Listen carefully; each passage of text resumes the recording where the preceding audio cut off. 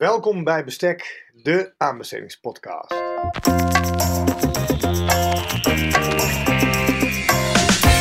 Welkom bij Bestek, de podcast voor de aanbestedingswereld. Deze serie biedt inzicht in onderzoek en praktijk. Meester Dr. Willem en meester Matanja bediscussiëren de uitdagingen van het aanbestedingsrecht. Samen met hun gasten gaan zij voor u op zoek naar oplossingen. Dit is Bestek, de aanbestedingspodcast. Welkom bij Bestek, de aanbestedingspodcast. Vandaag in de virtuele studio met een verbinding via Riverside van Melbourne tot aan Amstelveen. Willem Jansen, co-host van Bestek, de aanbestedingspodcast. En vandaag spreek ik, Matanja Pinto, met Willem Jansen over een artikel waaraan hij heeft bijgedragen. Ik mag wel zeggen dat het voor een groot deel zijn artikel. Maar dat weet ik eigenlijk niet. Dat ga ik je zo vragen van wie hoofdauteur is van dit artikel. Maar goed, en dat artikel gaat over het Internationaal Aanbestedingsinstrument. Ook wel de International Procurement Instrument, IPI. Welkom Willem. Ja, dank Matanja. Ik ben eigenlijk nog nooit welkom geheten in een aflevering van Bestek. Dat is wel mooi. Ik voel me gelijk helemaal met alle egaars ontvangen. Dat is dat zo? Dat weet ik niet. Want volgens mij heb ik jou ook al een keer geïnterviewd over jouw proefschrift. Oh ja. Misschien was dit een sneer dat ik jou toen niet welkom heb geheten. Als dat zo is, excuses. Dat ik dat ben vergeten toen. Ja, ik ben blij. Hè? Ook u in deze aflevering. Nee, Matanja, ontzettend leuk om over het IPI, zo in de volksmond, in goed Nederlands wordt dat wel zo genoemd. Het Internationaal Procurement Instrument. En om je vraag gelijk te beantwoorden, ik heb dat stuk geschreven met Fenna Faaij en met Ruben Silva Kas. Dat zijn twee oud-onderstudenten van de Master Ondernemingen en Recht. Inmiddels meester in de rechten, uitgevlogen ook vanuit de universiteit. En zij hebben in dit onderwerp opgepakt in hun onderzoeksprogramma. En eigenlijk was het niet de bedoeling om daar iets over te gaan publiceren. Maar ze hebben dat zo goed gedaan dat ze op een gegeven moment samen met een andere UU-collega van mij, Julian Geraedts, hebben we dat opgepakt. En zijn we samen gaan schrijven. En ik denk dat het een heel mooi... Ik denk dat je zeker niet van zwaartepunt kan spreken. We hebben dit echt samen geschreven. En zeker, zij hebben daar een hele belangrijke bijdrage aan geleverd. En ik vond het vooral een hele leuke samenwerking. Het is mooi om, denk ik, altijd samen te werken met aanstormende talenten. Dus ik weet niet of ze al helemaal geland zijn in de aanbestedingspraktijk. Maar mocht iemand ze willen grijpen, dan zou ik dat zeker doen. Want het zijn echt diamantjes, of ruwe diamantjes, hoe je ze ook noemt, voor de toekomst. Het is een heel mooi artikel geworden in ieder geval. Het is heel overzichtelijk en heel helder. Ik denk wat goed is aan het artikel ook, is dat het in ieder geval inzicht geeft in wat is dat Internationaal Aanbestedingsinstrument. Dat lijkt me ook een beetje de opzet van onze podcast voor vandaag. Volgens mij hoef ik jou niet meer zo te introduceren, want de luisteraars kennen jou inmiddels wel. En als dat niet zo is, zou ik ze willen aanmoedigen om wat podcastafleveringen terug te luisteren en jou te leren kennen via de podcast. Dus ik denk eigenlijk dat we meteen de materie in kunnen gaan en het kunnen gaan hebben over dat Internationaal Aanbestedingsinstrument, de IPI. En zoals jullie in het artikel beginnen jullie eigenlijk met eerst het speelveld te schetsen. Dus de context waarbinnen de IPI zich afspeelt. Het is denk ik fijn als je ons meeneemt en dus dat je misschien eerst begint met wat is het IPI, wat is het doel daarvan en de bredere context schetsen. En dan kunnen we verder ingaan op de reikwijdte en de inhoud van de IPI. Maar dat doen we dan daarna. Ja, goed plan. Nee, kijk, het IPI is echt een onderbelicht onderwerp, denk ik, in Europa, maar zeker ook in Nederland. Recentelijk, dat hebben we samen ook opgepakt, omdat we het een belangrijk thema vinden, hebben we een bijeenkomst georganiseerd voor de Nederlandse Vereniging van Aanbestedingsrecht over dit thema. Maar wat je merkt is dat het nog niet helemaal geland is, zeker niet bij inschrijvers, maar ook niet bij aanbestedende diensten. Nou, dat heeft een reden, daar komen we zo meteen nog op, denk ik. Ik werk een beetje met een cliffhanger. Hè. Men mag wel iets langer luisteren dan deze intro.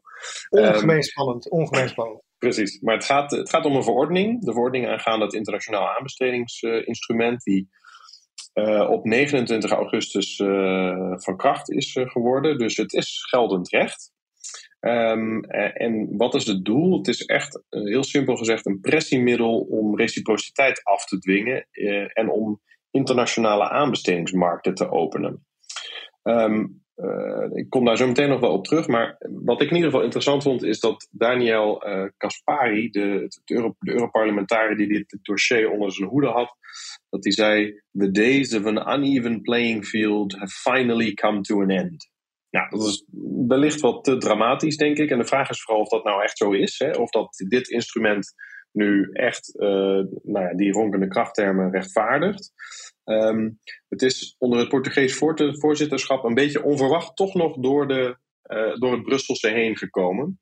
Omdat men toch vreesde voor afsluiting van andere markten als gevolg van dit instrument. Omdat men vreesde voor verhoging van administratieve lasten.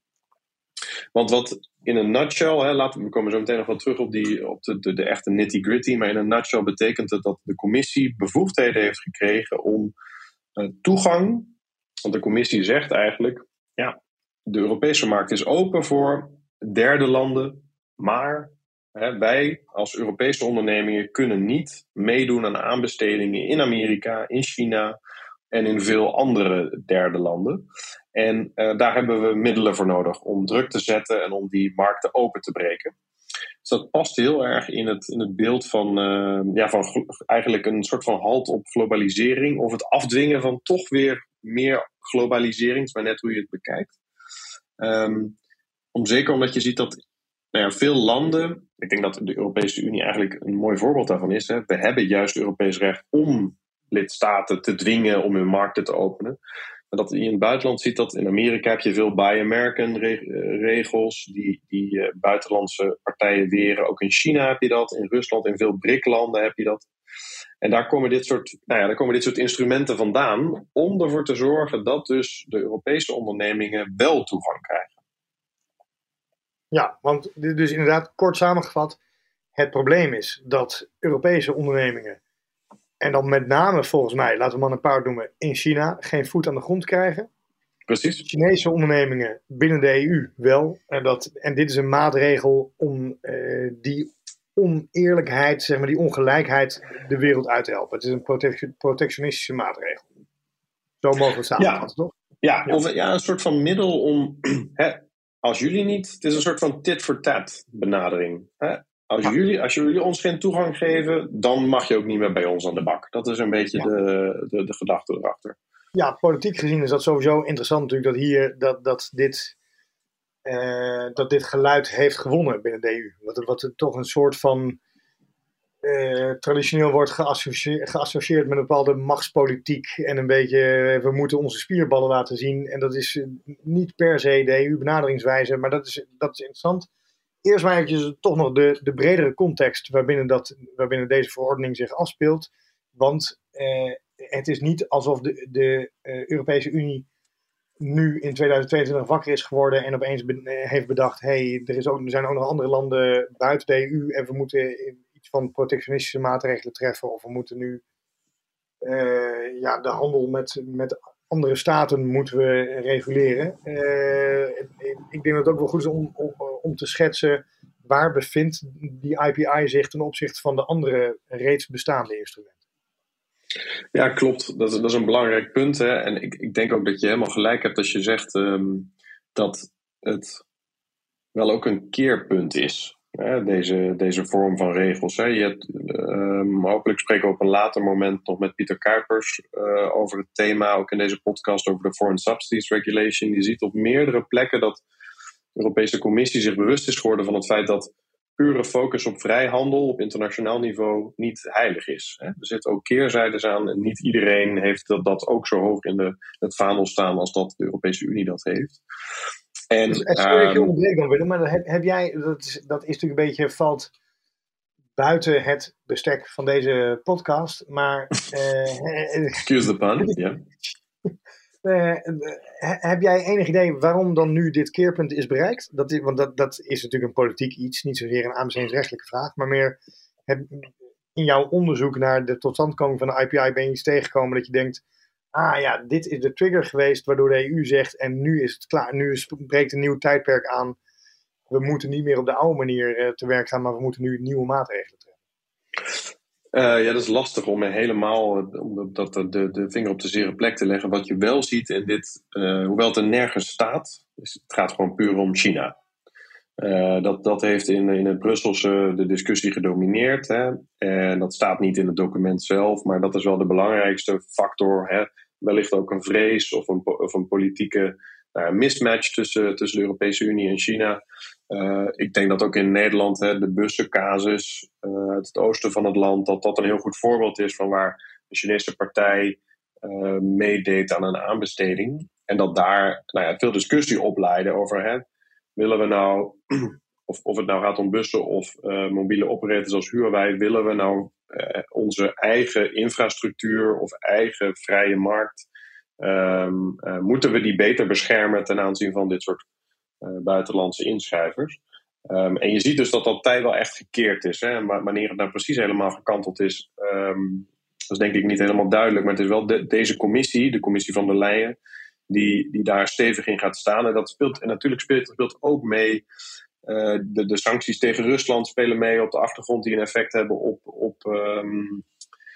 op aanbestedingen. Dus je ziet dat het internationaal aanbestedingsrecht steeds belangrijker wordt, denk ik.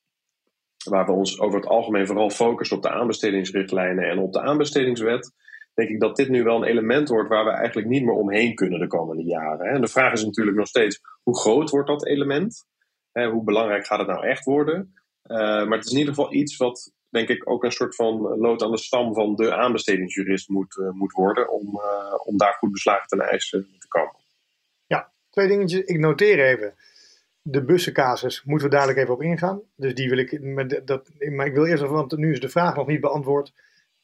Schets de IPI in de bredere context van de instrumenten. Welke instrumenten hebben we al? En dan doen we daarna de bussencasus. Want ik geef jou de schuld hiervoor. Jij kwam met een tussenvraag, Matanja. Maar goed, ik had hem moeten onthouden. Je hebt helemaal gelijk.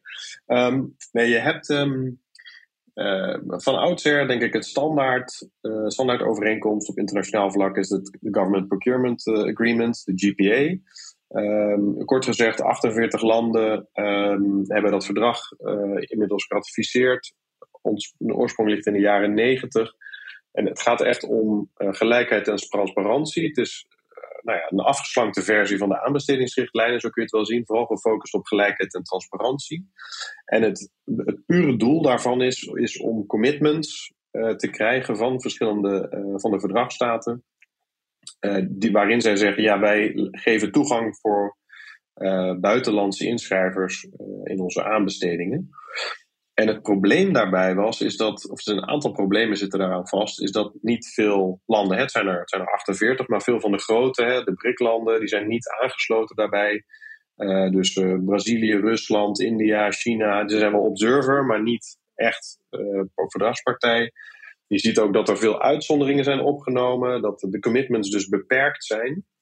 En dat heeft ertoe geleid dat op een gegeven moment ook de Europese Commissie, zeker als vertegenwoordiger van het buitenlands beleid in de Europese Unie, is gaan streven naar handelsverdragen als vervolgstap. Dat is een lang proces. We kennen in Nederland veel discussie geweest over het TTIP met Amerika, maar ook CETA, het Comprehensive and Economic Trade Agreement met Canada. En het doel daarvan was precies hetzelfde. Het openen van aanbestedingsmarkten, wellicht op subfederaal niveau, juist die lokale aanbestedingsdiensten waar geen toegang toe is. Dat heeft tot veel discussie geleid. Niet zozeer op aanbestedingsvlak overigens, meer over chloorkippen en crash test dummies en allerlei discussies over milieustandaarden. Daardoor is TTIP heeft het niet gehaald bijvoorbeeld, of staat in de koelkast. CETA is nog steeds veel discussie over. Maar wat daar het voordeel van was, is dat je dus een beetje kon ruilen. Dus als je jouw standaarden een beetje aanpast aan die van ons op milieugebied, of juist verhoogt, dan krijgen jullie toegang bij onze aanbestedingen. En zo zie je dat er dan een hoofdstuk over aanbestedingen komt te staan, wat vaak dan ook weer gebaseerd is op de GPA. In zo'n bilateraal verdrag. Dat is denk ik het gevolg geweest op GPA. En zo zie je wel dat er ook wel gesproken wordt van GPA+. Is dat er dus nog extra commitments komen, of dat men toch weer terug aan de tafel komt van de onderhandelingen. En als laatste is ontwikkelingssteun. En dat is steun die overwegend aan Afrika wordt gegeven vanuit de Europese Unie. En waar dan voorwaarden worden gesteld aan de ontvangende landen. Als je dit geld uitgeeft, moet je in overeenstemming met bepaalde aanbestedingsbeginselen dat uitgeven. En het voordeel dan is als gevolg daarvan dat je dus dan als Europese partij daar mogelijk ook op kan inschrijven. Nou, daar zit wel een soort van, dat lijkt een soort van conditioneel te zijn. Hè? Het is een soort van voorbehoud van je krijgt dit geld alleen als je dit doet. Hè? Dus het is minder onderhandelen, het is echt meer conditionele voorwaarden die je accepteert. De IPI lijkt dus denk ik uiteindelijk het meest op die laatste versie. Kijk, wat de IPI echt doet, de maatregelen waar we het zo meteen over gaan hebben, is echt een eenzijdige vorm van afdwingen van reciprociteit. Dus als je ons geen toegang geeft, krijg je zelf ook geen toegang meer. Ja. Dus dat lijkt een klein beetje op steun, maar is veel minder gerelateerd aan wat we voorheen deden met de GPA en de bilaterale verdragen.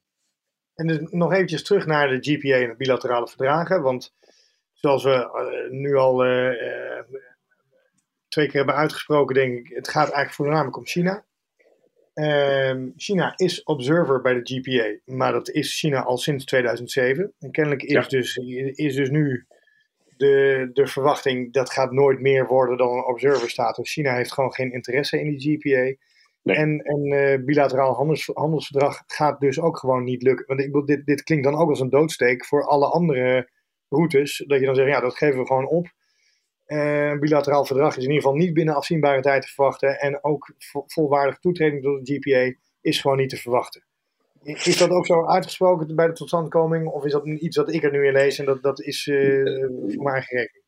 Nou, ik denk dat dat geen onredelijke verwachting is. Het is niet zo benoemd. Wat wel lastig aan is dat de vraag is, wat is nou uiteindelijk het belang van aanbesteding en toegang tot aanbesteding? Hoe belangrijk wij dat ook vinden, hè? En hoe belangrijk dat voor sommige ondernemingen is en voor een businessmodel. Er zijn natuurlijk soms ook, ik zei net tit for tat, nu zal ik dan maar zeggen, there's bigger fish to fry. Weet je wel? Er zijn gewoon andere aspecten die me soms belangrijker zijn, hoewel dat moeilijk is voor ons om te accepteren, denk ik. Ja, dus de vraag is, gaat dit nou echt een mokerslag zijn voor zo'n discussie? Weet ik niet. Maar of nou de GPA nu dan lijkt te gaan gebeuren opeens, lijkt mij niet. Ze staan al zo lang in de wachtkamer. Ik heb niet het idee dat daar heel veel beweging in zal zitten de komende tijd. Dat is wel relevant als we het dan hebben over de IPI zelf op een gegeven moment. Want als je dan toegetreden bent tot de GPA, dan is de IPI weer minder relevant. Maar daar komen we zo meteen nog op. Ja. Nou ja, wat mij betreft gaan we daar meteen naartoe door. Dat is de reikwijdte van de IPI. Tenzij je zegt, laten we eerst die bussen behandelen. Want die bussen, die heb ik nu genoteerd. Die moeten de casus van de bussen wil ik toch nog even behandelen.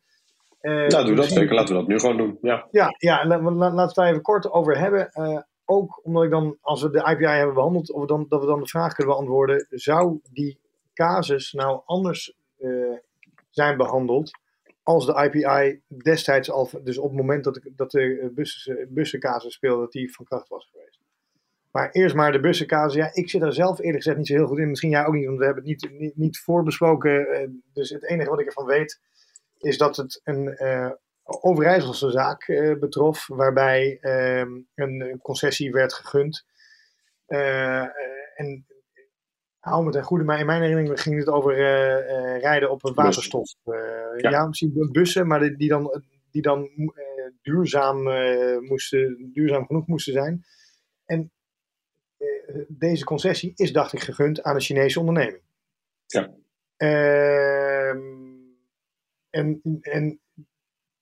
Dat is natuurlijk het aparte, dat we weten allemaal dat een partij uit de EU, er rijdt geen bus uit de EU in Shanghai. Dat zal nooit gaan gebeuren. En ik geloof we hoeven daarom niet eens zo heel veel dieper in te gaan op deze specifieke casus, hoe het hier is gelopen.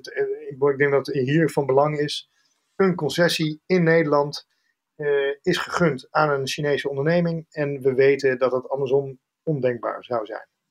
Ja, ik denk ook wel. Kijk, wat wel belangrijk is bij deze casus, dit zijn gewoon politiek heel sensitieve discussies natuurlijk. Hè. Kijk, partijen of aanbestedingsdiensten willen natuurlijk graag vaak lokaal, regionaal stimuleren. Dat staat buiten kijf, los van deze hele discussie. Maar zeker als er dan een Chinese partij komt waar de vraag al wordt gesteld, ja, kunnen zij nou echt, kunnen ze A leveren, wat voor condities wordt er vervolgens geproduceerd?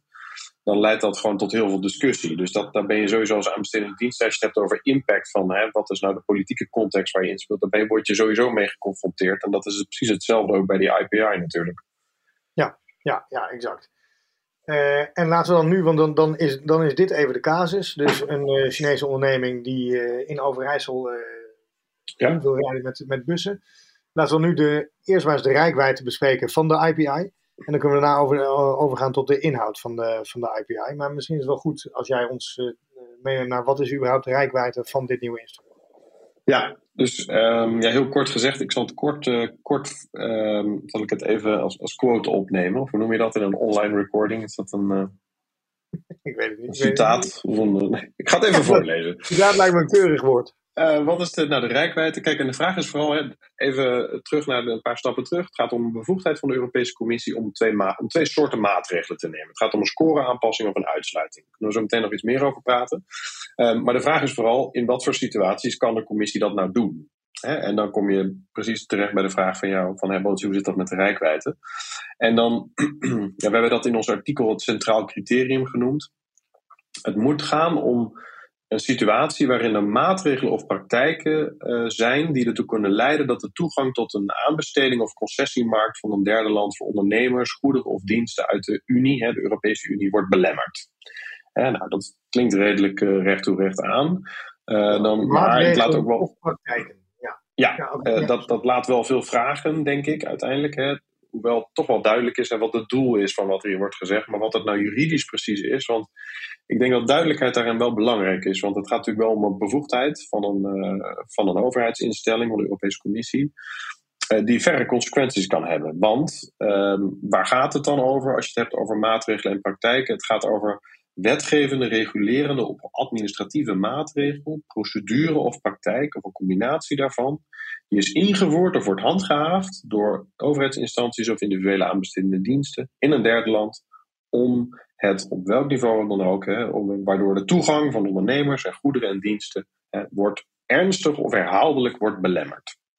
Ik ging op het laatst wat sneller door de tekst heen. Maar dat is eigenlijk de eerste stap. Dus de commissie kan alleen maar iets doen als er sprake is van dergelijke verhinderende maatregelen of praktijken. Ja, kort gezegd stelselmatig zijn.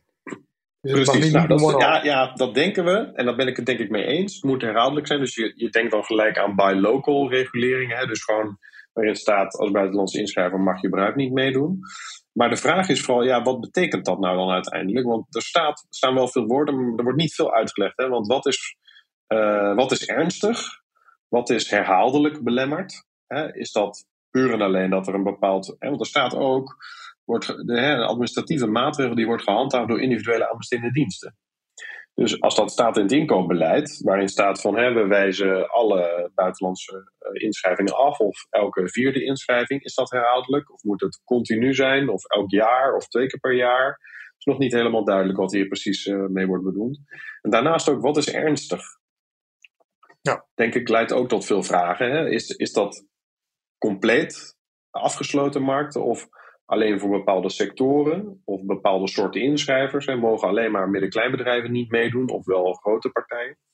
Ja. Maar goed, dat zijn vragen. Dus denk ik die ook voor de toekomst van belang zijn. Komen we denk ik straks ook nog wel op terug. Ja, nou, en nog eventjes, want dan toch een tussenvraag. Hoewel ik weet dat je me dat niet toestaat. Maar jij was toch de host? Wie moet deze vragen beantwoorden, interpreteren? Dat is de commissie. Toch? Dus de commissie gaat uiteindelijk zelf zeggen, dat is waar het allemaal om gaat. Ik ga een onderzoek instellen tegen een derde land, ja of nee. En dat doe ik afhankelijk van het antwoord op de vraag of hier sprake is van, ik zeg het maar even kort door de bocht, een stelselmatige belemmering. Ja, nee, klopt. Als je het over de procedure hebt, heb je helemaal gelijk in. Dus de commissie die kan op eigen initiatief of op verzoek naar een klacht, er moet een formulier online komen, dat is er nog niet, maar het lijkt een beetje op een soort van inbreukprocedure, zoals we die al kennen, op eigen initiatief of naar aanleiding van een klacht. Dan komt er een procedure, kan er zijn van maximaal 9 maanden, die mogelijk verlengd kan worden met 5 maanden. Waar dan dus de conclusie wordt getrokken, is er sprake van zo'n ernstige of herhaaldelijke belemmering, een maatregel of een praktijk, die definitie die ik net voorlas. Dan komt er overleg met het land zelf, het getroffen land, zoals de verordening dat zegt.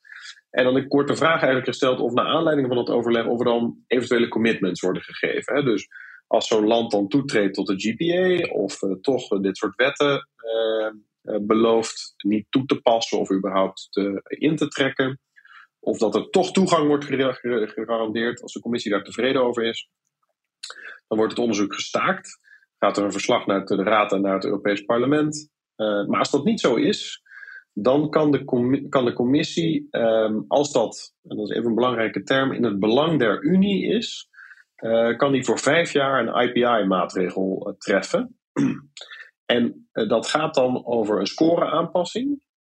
En wat betekent dat? Is dat je de score, als er kwaliteit wordt gevraagd, voor 50% kan verhogen. Dus het is een fictieve scoreverhoging. Het is niet uiteindelijk de prijs die je betaalt. Hè? Puur punten eraf.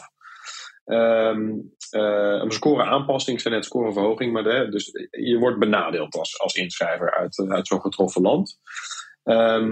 Of je wordt gewoon überhaupt uitgesloten. Dus gewoon puur een nieuwe vorm van een uitsluiting komt. Ja, en dat is even voor de helderheid voor de luisteraar. Dat is dus de inhoud van de IPI. Dus 2 maatregelen zijn mogelijk. Ja. Dus de reikwijdte is, het moet een stelselmatige belemmering betreffen die buiten van een land die niet is aangesloten bij de GPA of waarmee al een verdrag is of weet ik veel wat. En volgens mij hebben we net bij de reikwijdte niet benoemd, het moet ook nog boven een bepaalde drempel zijn. Ja, 15 miljoen voor werken en concessies, 5 miljoen voor goederen en diensten. Ja, precies. Dus dat is de reikwijdte, 15 miljoen voor werken en 5 miljoen voor leveringen en diensten. En dan is de inhoud, dan kan de commissie, die kan een onderzoek instellen. En in het kader van het onderzoek eigenlijk, zoals ik jou nu beluister, ook een beetje onderhandelen alvast. Want dus de commissie kan ook in het kader van het onderzoek zeggen, ja, als je hier wat ingeeft, dan staken wij het onderzoek. En afhankelijk, dus als daar niks gebeurt, dan kan de commissie zeggen, het onderzoek is afgerond en wij treffen al dan niet een maatregel. En er zijn er 2 maatregelen mogelijk. Dus of scoreaanpassing of uitsluiting van ondernemingen binnen een bepaald, dus uit een bepaald land afkomstig binnen een bepaalde sector. Is dan steeds dus de IPI-maatregel die geldt dan alleen voor, en daar gaat denk ik veel over discussie over bestaan, over de oorsprong van de ondernemers.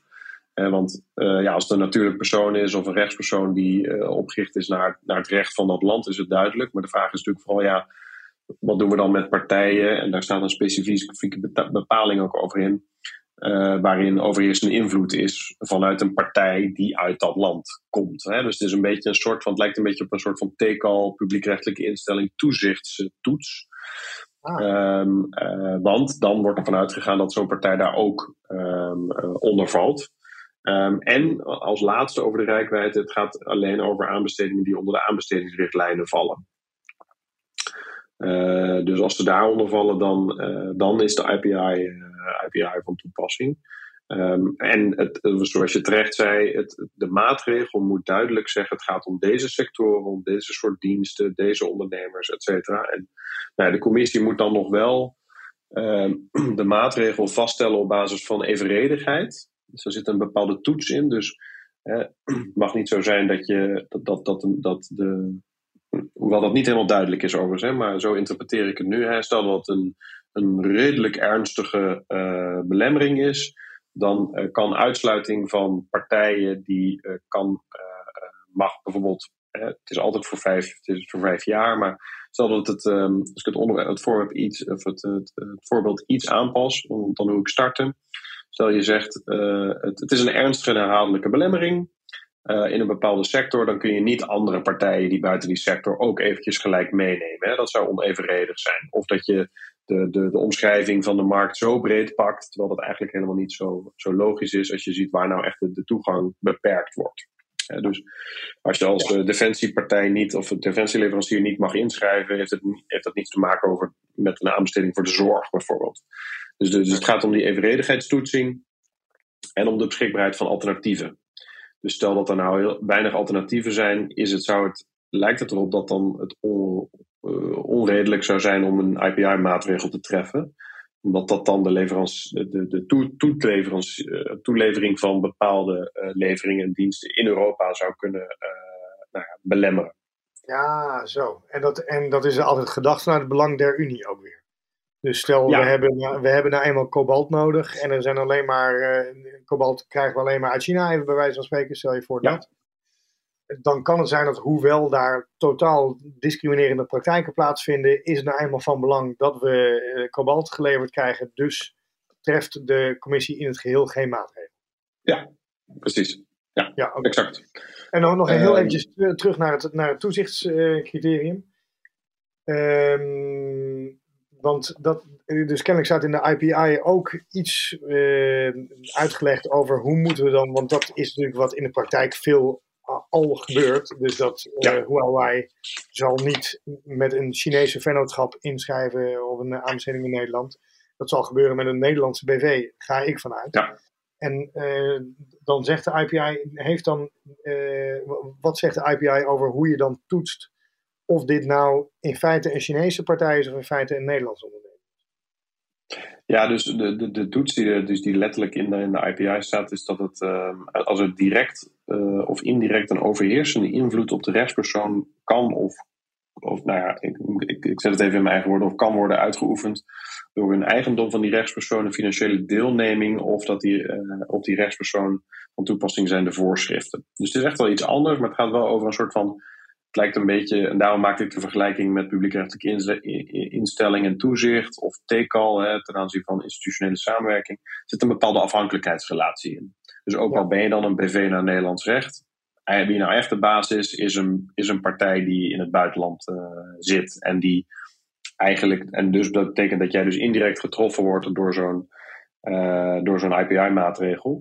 Wat ook nog relevant hierbij is, er staan ook anti-omzeilingsbepalingen en maatregelen in de verordening. Dus stel nou dat jij voor meer dan 50% jouw inschrijving baseert op goederen en diensten of wellicht het werk van onderaannemers uit zo'n land, val je er ook onder. Dus ook al is die invloed er niet, maar werk je bijvoorbeeld heel veel samen met een partij daaruit. En dat is nog wel een klein soort van addertje onder het gras. Want ook al ben je dan misschien wel gewoon een puur Hollandse club die op de Nederlandse markt actief is. Als jij heel veel samenwerkt met een partij, met onderaannemers in zo'n land, kun je nog steeds ook hier ondervallen. En het is natuurlijk uiteindelijk bedoeld om brievenbusfirma's te voorkomen. Ja.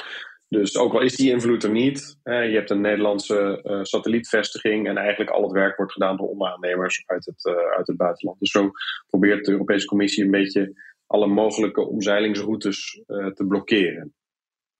Dit is ongetwijfeld een deel waar veel over zal worden geprocedeerd. Over de vraag van voldoe je hier nou aan, voldoe je hier nou niet aan. Zeker. En een ander aspect waar vast ook nog veel over zal worden gediscussieerd is de uitvoering van die maatregelen. Want het werkt dus zo dat de Europese Commissie legt dan aan een aanbestedingsdienst op. Jij moet voortaan alles wat binnen die sector valt en uit dat land afkomstig is. En dan moeten aanbestedingsdiensten dus zelf gaan toetsen. Proactief bij een aanbesteding. Alles wat ze binnenkrijgen moeten zij dus gaan monitoren. Vind ik dat deze partij, dat deze inschrijver eigenlijk overwegend uit China afkomstig is. En vind ik dat deze aanbesteding binnen de definitie van deze sector valt. Zoals de Europese Commissie heeft besloten in die maatregel. En dan moet de commissie of dus gewoon 50% oplussen bij de kwaliteit, of 50% oplussen, ja maar net hoe je het ziet. Dus 50% slechter maken. Mooi, je maakt dezelfde fout die ik net maakte. Ja, heel mooi. We denken in ieder geval op dezelfde wijze hierover. Maar dus die scoren 50% verslechterend voor kwaliteit. Of precies, als het alleen maar op prijs is, de scoren 100% verslechteren. Ja. En een andere dus dat is een verslechteringsmaatregel, zeg maar. En de andere maatregel is geheel uitsluitend dan. Dat moet de aanbestedingsdienst proactief doen. Nee, ik denk dat daar echt veel discussie over gaat ontstaan de komende tijd. Hè? Dus kijk, het vraagstuk is natuurlijk nog steeds wel, er zijn nu geen IPI-maatregelen. Dus er is ook nog geen concrete uitsluiting mogelijk. Maar de vraag zal vooral zijn, als het eenmaal... het gaat denk ik vooral, als je het hebt over wat nou de impact ook op rechtsbescherming, denk ik om die reikwijdte te vragen. Want de keuze wat er dan moet gebeuren is al genomen door de Europese Commissie. Die zegt, ja, dan moet je dit doen. Hè? En natuurlijk kun je dan ook nog zeggen van, ja, heb je die scoreverhoging dan juist toegepast? Maar bij uitsluiting, uitsluiting is ja of nee, is lekker binair. Het gaat vooral om die reikwijdte discussie uiteindelijk. En juist dan wordt het interessant. En ook als je het hebt over rechtsbescherming überhaupt, dus denk ik wel de vraag, ik ben heel benieuwd hoe dat precies gaat uitwerken. Als je kijkt in de verordening zelf, dan staat dat getroffen ondernemers, zoals de concurrent, die erachter komt dat bijvoorbeeld dat een partij niet uitgesloten is, terwijl die wel zoveel leveranciers heeft in het buitenland, of overheersende invloed heeft van een buitenlandse partij, of gewoon onder deze vorm van sanctie valt. Dat die kan de rechtsmiddelen gebruiken die er zijn onder de rechtsbeschermingsrichtlijn. Wat een beetje gek is dat de verordening niks zegt over de partij die wordt uitgesloten. Dus misschien moeten we dat er gewoon bij lezen, maar als je een hele flauwe jurist bent die puur kijkt wat er naar staat, de partij die daadwerkelijk getroffen wordt daar niet expliciet genoemd. Hoewel er denk ik wel reden zou zijn om ook die rechtsbescherming daaronder te verlenen. Wat helemaal leuk zou worden, en dat leidt ons misschien nog een keertje samen naar het Hof van Justitie in Matanja, is als zo'n partij een Nederlandse advocaat in de arm zou nemen, en dan zou ik natuurlijk Matanja Pinto graag aanbevelen, die op basis van artikel 263 in het verdrag een direct beroep zou instellen bij het Hof. En de vraag is dan, ben je dan individueel of rechtstreeks geraakt? Nou, ik denk dat daar wel een aardige boom over op te zetten is. Ja. Is dat je, als je daar binnenvalt binnen die 5 jaar... Het klassieke voorbeeld van 263 is eigenlijk altijd een subsidieregeling of een steunverlening die dan ongeldig is verklaard. Het moet een afgebakende groep zijn waar je niet makkelijk in of uit kan. Maar ja, dat kan niet, als het gaat om bijvoorbeeld de Chinese partijen die 5 jaar lang niet mee mogen doen aan bepaalde busaanbestedingen. Dan denk ik dat je wel voldaan is en dat de kans groot is dat er voldaan is aan 263. Dus wellicht het is leuk voor het onderwijs, kunnen we eindelijk aanbestedingen daarvoor gebruiken. Maar B, misschien kunnen we toch nog een keer naar Luxemburg. Ja, nou dat lijkt me een heel goed idee. Overigens zitten we al bijna aan het einde van deze aflevering, zie ik als ik kijk naar de tijd. Er zijn in ieder geval nog 2 dingen die ik nog met je wil bespreken. De eerste is de bussencasus, omdat we dat eerder hebben gezegd. Zou die nou anders zijn geweest, denk jij, nu de IPI van kracht is? Of zonder IPI, maakt dat uit, zeg maar? Zou iemand hier hebben kunnen zeggen... want mijn eerste gedachte is namelijk dat één casus per definitie niet zo heel veel anders kan zijn, want er moet eerst maar sprake zijn van een maatregel. Dus hooguit kan een benadeelde concurrent hier naar de commissie stappen en het formulier dat online moet komen invullen en zeggen, kijk eens hoe hier wordt benadeeld, terwijl volgens mij China stelselmatig ons benadeelt. Ja, en dan kan de commissie niet zo heel veel anders dan zeggen, dank dat u dit hebt gemeld en blijf dit soort misstanden vooral melden. En wie weet, op een goede dag zullen we een onderzoek instellen. Ben je dat met me eens of zeg je nou nee, er is nog iets meer dat hier... Nou ja, kijk, je hebt natuurlijk... Ja, de commissie kan ook, net als bij inbreukprocedures, dus een soort van handhavingsprioriteiten die ze kunnen stellen. Dus ik kan me voorstellen dat de commissie zelf wel een lijstje heeft met partijen op landen waar ze aan denken. En dat in deze casus, het was misschien... Kijk, er zijn mogelijkheden, ook onder zeker als ze geen lid zijn van de GPA, kunnen ze gewoon geweerd worden natuurlijk. Moet je het wel doen. Ja. En hier wordt die politieke keuze wordt eigenlijk weggenomen van aanbestedende diensten als er zo'n maatregel is. Dus dat kan denk ik wel het verschil maken in de toekomst. Is dat je zegt, de Europese Commissie heeft deze keuze gemaakt, we kunnen er niet omheen. Hoef je ook niet die discussie meer intern in te gaan, of het nou verstandig is. Bijvoorbeeld in Spanje en Portugal is veel discussie gevoerd over, kunnen we dan wel nog mensen vinden? Hè? Dus, niet mensen, maar kunnen we dan nog wel leveranciers vinden? En is dat een redelijke zorg geweest waarom, ik noemde het nog niet, waarom het eerste versie van deze verordening gesneuveld is in 2012. Omdat dat niet duidelijk genoeg was opgenomen en die vrees daadwerkelijk echt bestond, dat dus dan niet voldoende leveranciers. Iets wat niet in Nederland nog zo naar voren komt, merk ik. Ook bij de NVVA-discussie helemaal niet. Een van de redenen daarom is dat er nu ook dat aanbestedingen of dat lidstaten kunnen vragen om bepaalde sectoren of aanbestedende diensten, een lijst daarvan, om die uit te sluiten van de werking van zo'n IPI-maatregel. Ja. Dus er is wel enige ruimte voor lidstaten om toch nog iets van zich te beschermen daartegen. Maar zeker lidstaten die wel graag willen. De keerzijde van de medaille is, sommige aanbestedende diensten zijn soms ook bang om dit te doen. Hè? Om partijen expliciet te weren, omdat ze bang zijn voor allerlei reprimandes vanuit het buitenland. Van echt fysiek tot cyberaanvallen zijn. Dit zorgt er wel gewoon voor dat dus ook de politieke schuld bij de Europese Commissie ligt. En niet bij de individuele aanbestedende dienst. Ja, dat is absoluut prettig. Dan de laatste vraag die ik nog aan jou zou willen stellen hierover is eigenlijk weer meer een beetje een politieke vraag.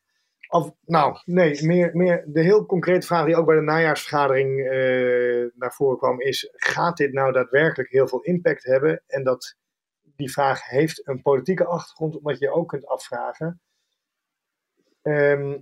is dit nou worden nou niet niveaus hier een beetje door elkaar gehaald in dit instrument? Dat moet ik misschien een beetje toelichten, maar als ik er zo naar kijk, dan denk ik, de Europese Commissie kan dus een onderzoek instellen naar de praktijken van een derde land. Dat lees ik als de Europese Commissie gaat China op het matje roepen. En dan zegt de Europese Commissie: let op China, als jij niet in een bepaalde industrie nu mij tegemoet komt of een verdrag sluit, ja, dan ga ik misschien wel een maatregel treffen tegen enkele ondernemingen. Met dan een soort van de hoop dat China ertoe zou bewegen om alsnog aan tafel te komen, terwijl het dus is mislukt om bilaterale verdragen te sluiten. China is al jarenlang observer bij de GPA, heeft geen behoefte aan te sluiten.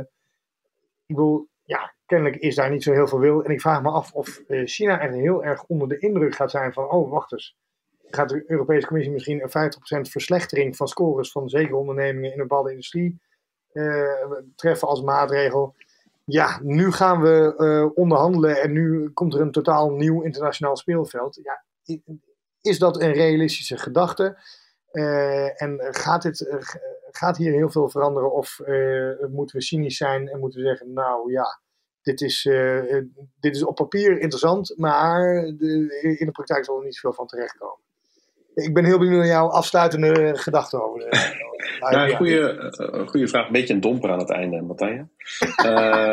We eindigen nog met positieve kerstwensen. Nee, het is een hele terechte vraag, denk ik. Het is een beetje een vraag naar de effectiviteit van het rechtsinstrument. Die denk ik losstaat van alle juridische discussies die we wel gaan hebben over dit. Want als er een IPI-maatregel wordt getroffen, dan gaan we die discussies krijgen over uitsluiting of niet. Is de scoreaanpassing goed geweest? Ik denk dat er nog heel veel discussie gaat komen over vooral rechtszekerheid. Veel van de criteria die staan in de IPI zijn niet duidelijk. Wanneer is er nou sprake van in het belang van de Unie? Waarom worden aanbestedende diensten eigenlijk niet meegenomen in dit proces van beslissingen bij de commissie? Dus ik denk dat daar blijft discussie over bestaan. Vraag is wel, denk ik, los daarvan of het nou effectief is of niet, denk ik dat zeker het grootste kritiekpunt ook is. Überhaupt die drempels zijn veel te hoog. Dus die 5 en 15 miljoen zijn hoog. Dat leidt maar tot. Er zijn niet veel aanbestedingen die daaraan voldoen, natuurlijk. Dat is zeker zo. Aan de andere kant is het natuurlijk wel zo dat de verordening is er nu. En het is veel makkelijker om een verordening een klein beetje aan te passen dan dat het is om hem in te voeren. Dat laat het Brusselse proces gewoon zien. Dus zeker als blijkt dat dit een van de grootste kritiekpunten in de evaluatie wordt over enkele jaren, dan kan ik me wel voorstellen dat die drempels toch nog worden verlaagd. En stel dat er nou toch weer wat meer IPI's worden aangenomen, maatregelen worden ingesteld, dan denk ik toch ook dat zeker in ieder geval, los van het feit dat je kan twijfelen aan de effectiviteit van het rechtsinstrument, daar ben ik het helemaal mee eens, dat alleen maar meer tot juridische discussies gaat leiden. Toch binnen het aanbestedingsrecht. Dus het is meer, denk ik dat je zeker kan twijfelen aan de effectiviteit van het instrument. Aan de andere kant dat is niet de vraag die de aanbestedingsjurist bij de gemeente of advocaat moet beantwoorden. Hè? Die kunnen daar denk ik een mening over hebben. Maar uiteindelijk zijn de juridische vragen nog steeds wel, die staan nog steeds. Hè? En ik denk zeker dat de praktijk dat moet gaan uitwijzen waar nou echt veel discussie over zal ontstaan. Maar wat in ieder geval interessant is, en daar kunnen onze luisteraars zeker nog naar uitkijken, is dat er ook nog richtsnoeren komen. De commissie heeft die aangekondigd over dit onderwerp. Binnen enkele maanden zouden die er al moeten zijn. Nou, daar wordt er bijvoorbeeld, zegt de commissie, dat er meer duidelijkheid gegeven gaat worden over hoe je nou precies moet omgaan met die bijvoorbeeld oorsprongregels, in het belang der Unie, eigenlijk alle discussiepunten die wij opwierpen in het artikel wat we dan hebben geschreven. Wellicht dat de commissie daar allemaal een heel verhelderend antwoord op gaat geven. Dat zou mooi zijn natuurlijk. Maar dat zit er dus aan te komen. Ja, nou dat vind ik eigenlijk een hartstikke mooie positieve noot om mee af te sluiten. Het is goed dat je dat nog even naar voren bracht. Ik wil jou heel erg hartelijk danken voor jouw toelichting op jouw artikel en het schrijven van het artikel over de IPI. En natuurlijk jouw mede-auteurs bedank ik al evenzeer. Dan rest mij niets anders dan jou fijne feestdagen te wensen. En de luisteraars uiteraard ook. Jij ook, Matanja. Ja, dank. En dan sluit ik natuurlijk af met een welgemeend. Dit was Bestek, de aanbestedingspodcast. Dit was Bestek, de aanbestedingspodcast. Wilt u ook bijdragen aan de discussie over het aanbestedingsrecht? Deel dan uw gedachten over deze of andere afleveringen op LinkedIn of Twitter. Heeft u een idee voor een aflevering? Laat dan een bericht achter op www.aanbestedingspodcast.nl.